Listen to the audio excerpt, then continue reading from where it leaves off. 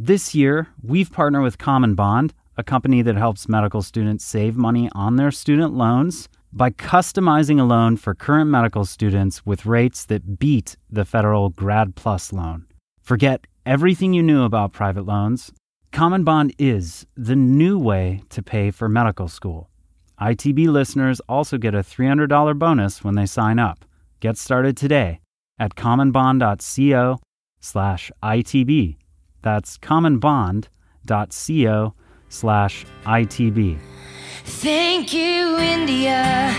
Thank you, terror.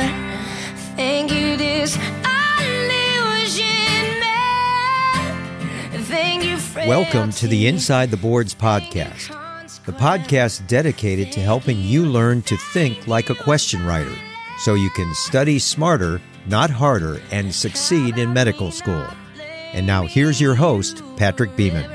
All right, welcome to part 2 of our pulmonary review.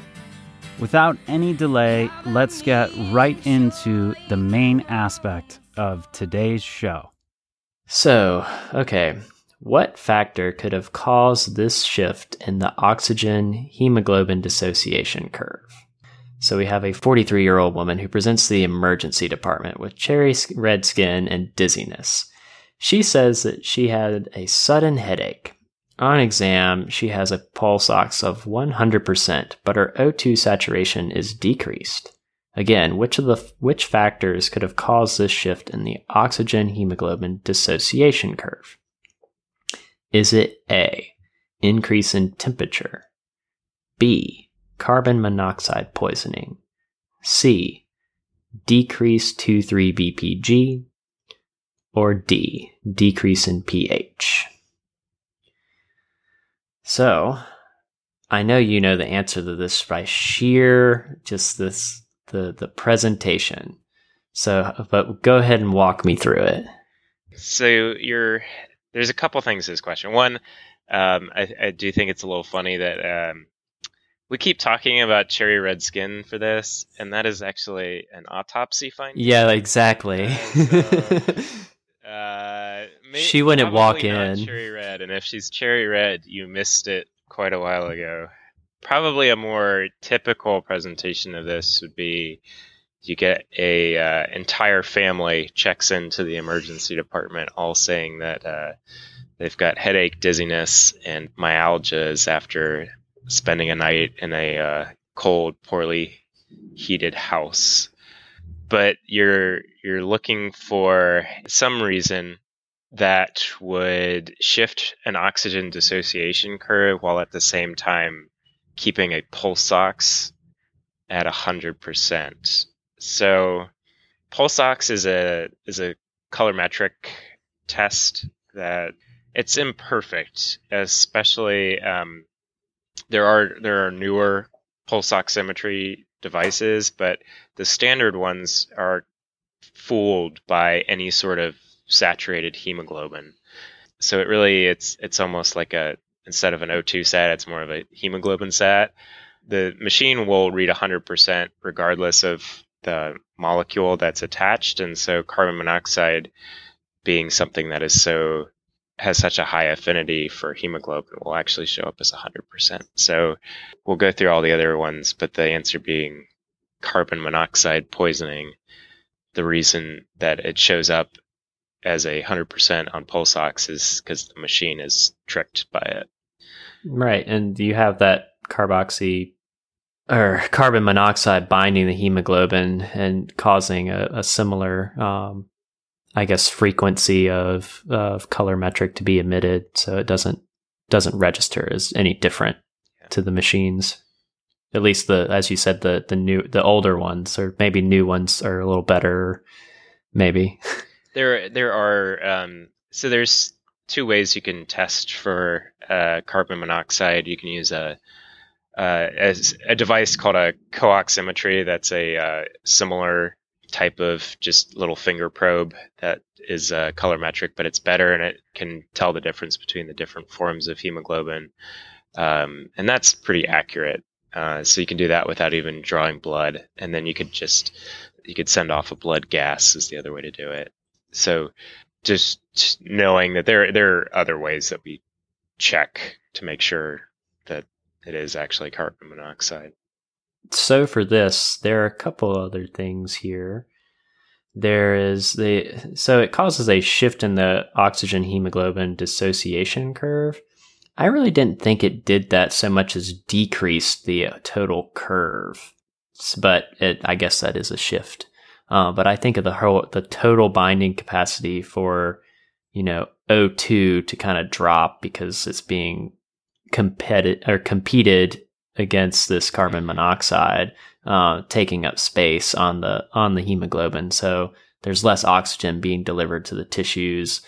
Like you said, you can kind of diagnose or answer this question just on the vignette alone, mindful of the autopsy finding of cherry red skin. And we can still go with the dizziness and headache, and knowing that she's got this O2 sat that says 100%, but the overall saturation's actually decreased. So just knowing those things, you can probably lend yourself to the actual diagnosis of carbon monoxide poisoning.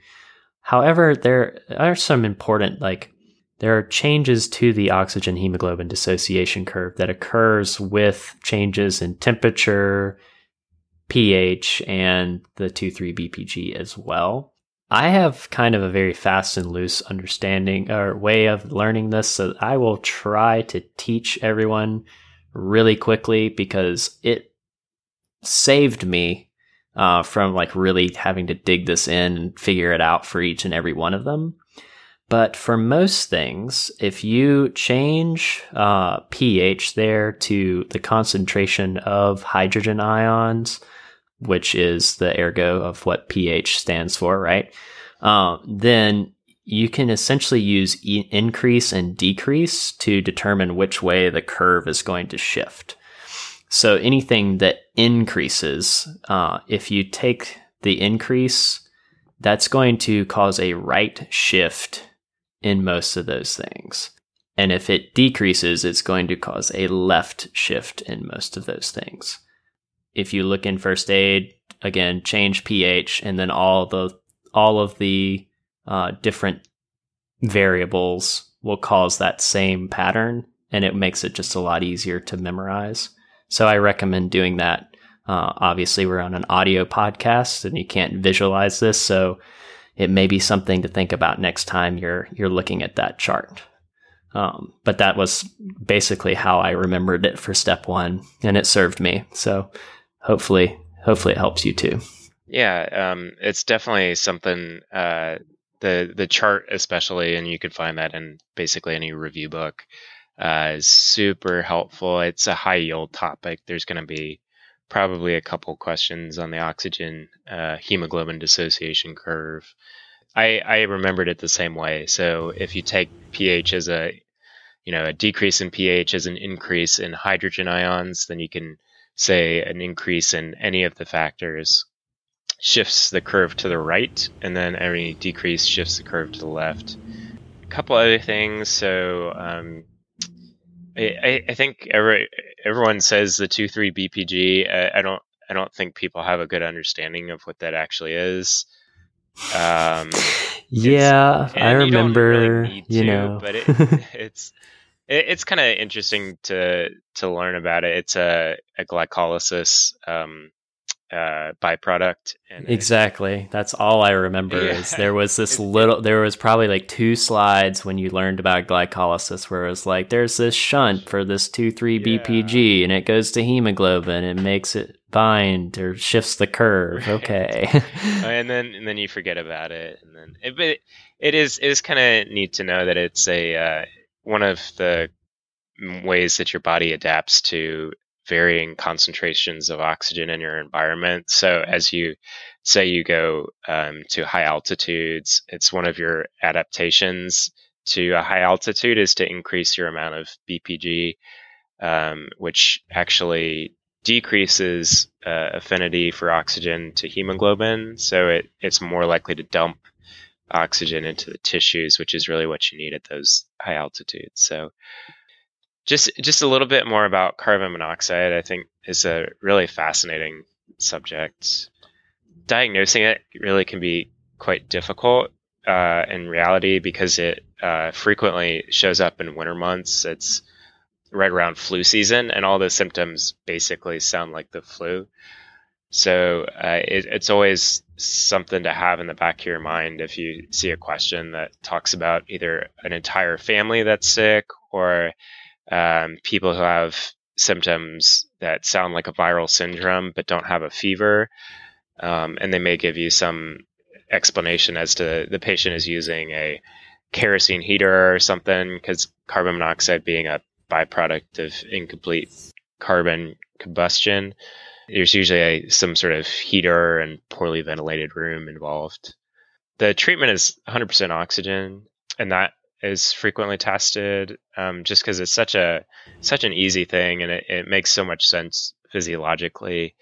If you're having a molecule that's competing for your hemoglobin, you just kind of got to force it out with increased partial pressure of oxygen. So you just throw a non-rebreather at 100% on the patient, and that decreases the half-life of the carbon monoxide hemoglobin association. The other answer you may see pop up for treatment of this is hyperbarics. So again, it's just 100% oxygen and an increased partial pressure. More atmospheres of pure oxygen will reduce the time that the carbon monoxide is attached to the hemoglobin, and theoretically can reduce the long-term consequences.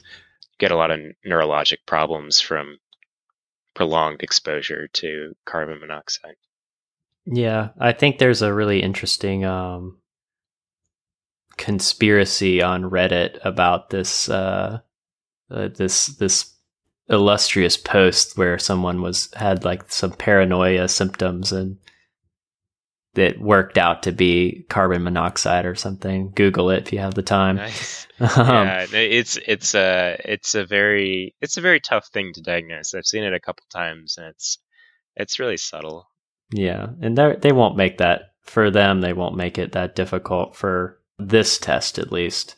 And you're right. The reality is not the test, unless they give you cherry red skin, and then you're like, oh, that's not quite right. But do know, I mean, knowing that 100% oxygen or hyperbarics would be the treatment of choice. Exactly, and they may do that kind of like a competitive inhibitor question, and that could easily be a kinetics question. The other thing I think about is, like, I guess if you really were in a real desperate situation, you could give them blood and just offset the carbon monoxide, but you'd have to be really desperate at that point. Yeah.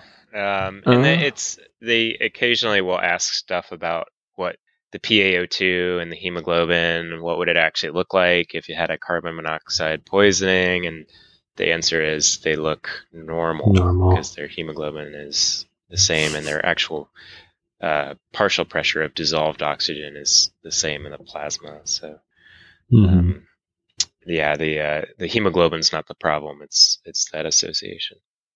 All right, let's do this next one here. So, which of the following drugs most likely resulted in this side effect? We have a 28-year-old female who comes to your clinic to receive a PPD test so that she can start working in a hospital setting. 4 days later, she returns with a positive PPD test, and you confirm that she has tuberculosis with a chest X-ray. After prescribing her a few first-line treatment drugs for tuberculosis, she is sent home. A few weeks later, the patient comes back complaining that she has been urinating a red/orange color. Again, which of the following drugs most likely resulted in this side effect? Is it A, ethambutol, B, pyrazinamide, C, isoniazid, or D, rifampin? I feel bad for this patient who came back 4 days later with a positive PPD. Right. You should have. And someone probably should have warned her about the color change in her urine. Yeah, exactly. This didn't go right. So how would you work through this?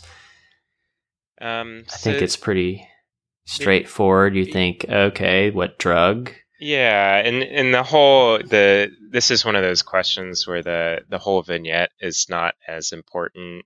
You don't really need to know why she was getting treated. It's just looking for a side effect. I do find it interesting. It does sound like this is probably latent TB from what I can see on the question stem, but I won't nitpick on that. You've got your ripe therapy for what we're presuming is active tuberculosis. That's your 4 drugs for 2 months, 2 drugs for 4 months kind of therapy, which is still, it's still pretty much first line therapy for a active case of tuberculosis. And they love these medication side effect questions because these are all very interesting drugs that you don't see in a lot of other places. So it's kind of the one time that the board writers get to actually grill you on this stuff. Each of the 4 drugs has a pretty characteristic side effect that you need to know. And so if you only know one, that's usually enough. So ethambutol is the one that has a retinal damage. So basically causes almost acquired color blindness. So you can just remember that ethambutol is the eye stuff, E for eye. E for eye, yep. And then pyrazinamide is probably the least interesting of the drugs in terms of their side effects. Is just the one I remember is hepatotoxicity. Isoniazid, I find this incredibly fascinating, mostly because of the fellowship I'm going into. But isoniazid actually can cause seizures and peripheral nerve palsies because of its depletion of B6. So that gets into some fun biochemistry if you really want to go down the rabbit hole. It's a drug that is unfortunately, especially in like developing countries where active TB is more common, is a drug that people will take an overdose. And so the outcome of that is seizure, and the treatment for that is B6. So kind of an interesting factoid about isoniazid. But they will, usually for someone who's taking therapeutic doses of isoniazid, peripheral nerve palsy, like a wrist drop or something like that, is certainly possible. And the way to prevent that is to supplement B6. So that leaves rifampin. The red-orange color R for red, pretty easy to remember. And it's not really any detrimental effect. It does throw off like urine tests and stuff like that. But rifampin, red urine, is a common association. And if you don't tell them, they will come back and they'll be like, I'm peeing blood now. Yeah, what's wrong? Right. And the same thing for, so you get the same, so red urine is something you also see with pyridium, which is a bladder analgesic, and also with, interestingly, the antidote for cyanide, hydroxycobalamin, can also cause red urine. So those are the 3 drugs I think of for a red-orange urine. Did not know that about hydroxycobalamin. Though, you point out a good point about these. Point out a good point, of course.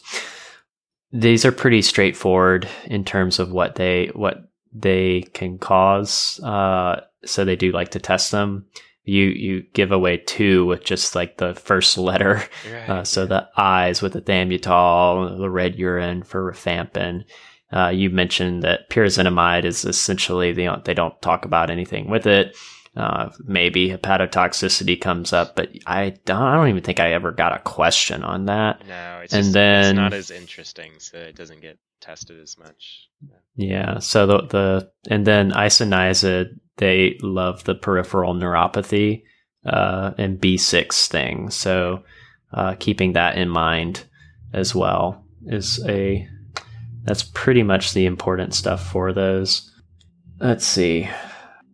I guess isoniazid is another important one for drug-induced lupus. Yeah. So that might be something, that might be a way they could go down. Instead, they come back and now they have a positive ANA. Yeah, you might be concerned that they're now like starting to have lupus after their tuberculosis. But I just assume every drug can cause drug-induced lupus. Yeah, exactly. If you have a male with lupus, particularly, I'm thinking you have a drug. Okay, Fair enough. I think that's pretty thorough there. We can get into the fact that this question probably wouldn't need to use all 4 of these drugs. Probably just needs a couple months of Rifampin would be fine, assuming this is a latent TB. All right, that concludes part 2 of our pulmonary review. We still have a couple episodes we need to upload for the Study Smarter series. I know a lot of you have already taken USMLE Step 1, but life, as many of you have heard me say, I am still a full-time OBGYN, and the other team members inside the boards, a lot of them are either full-time clinicians or medical students. So as you can imagine, the stars can align where the time and availability of all of us to contribute to the podcast, work on our app, our audio key bank, and et cetera, can be limited. So, we're working hard for you. We appreciate you leaving a review of our shows on Apple Podcasts, telling your friends, and making sure to hit subscribe wherever you listen to podcasts to help us get the word out and continue to make this content to help you study on the go. Thank you, India. Thank you, terror. Thank you, this illusion man. Thank you, frailty. Thank you, consequence. Thank you.